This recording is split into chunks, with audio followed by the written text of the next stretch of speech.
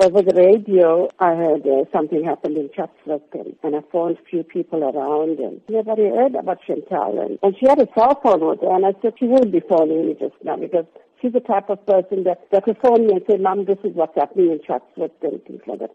And I never got a call. So I went off from work and didn't see Chantal anywhere. So I got to the place, to the club, to the Throb. And when I got there, they said to me, if you didn't hear from your child, please go to the police station. And there's names of the kids there. And you can have a look. And I looked on the list, and Chantal's name was nowhere to be found. And my sister, the matron at Arcade Hospital.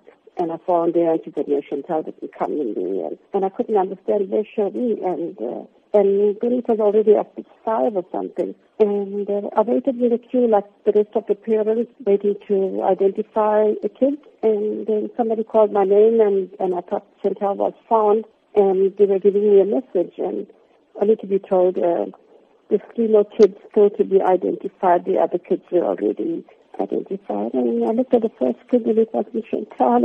And I looked at the second kid, and of course it was Chantal. And it was too much. Losing a second child in 4 years. You can't believe it. That it's like reading a book or, watching a movie, the way the whole thing played out for me. And let's talk about their legacy, the legacy of those children. Today is a day where a lot of people will be reflecting. And what would you like to say, specifically about their lives and even their memory today? I think we all must learn from what happened. I know some of them have very short memory of what happened. Some of them can't remember what happened. Some of them are very young when it happened. But I want to say to the kids, the youngsters of today, be responsible. Know your whereabouts. When you walk into a place, watch what is happening, what the adults are doing.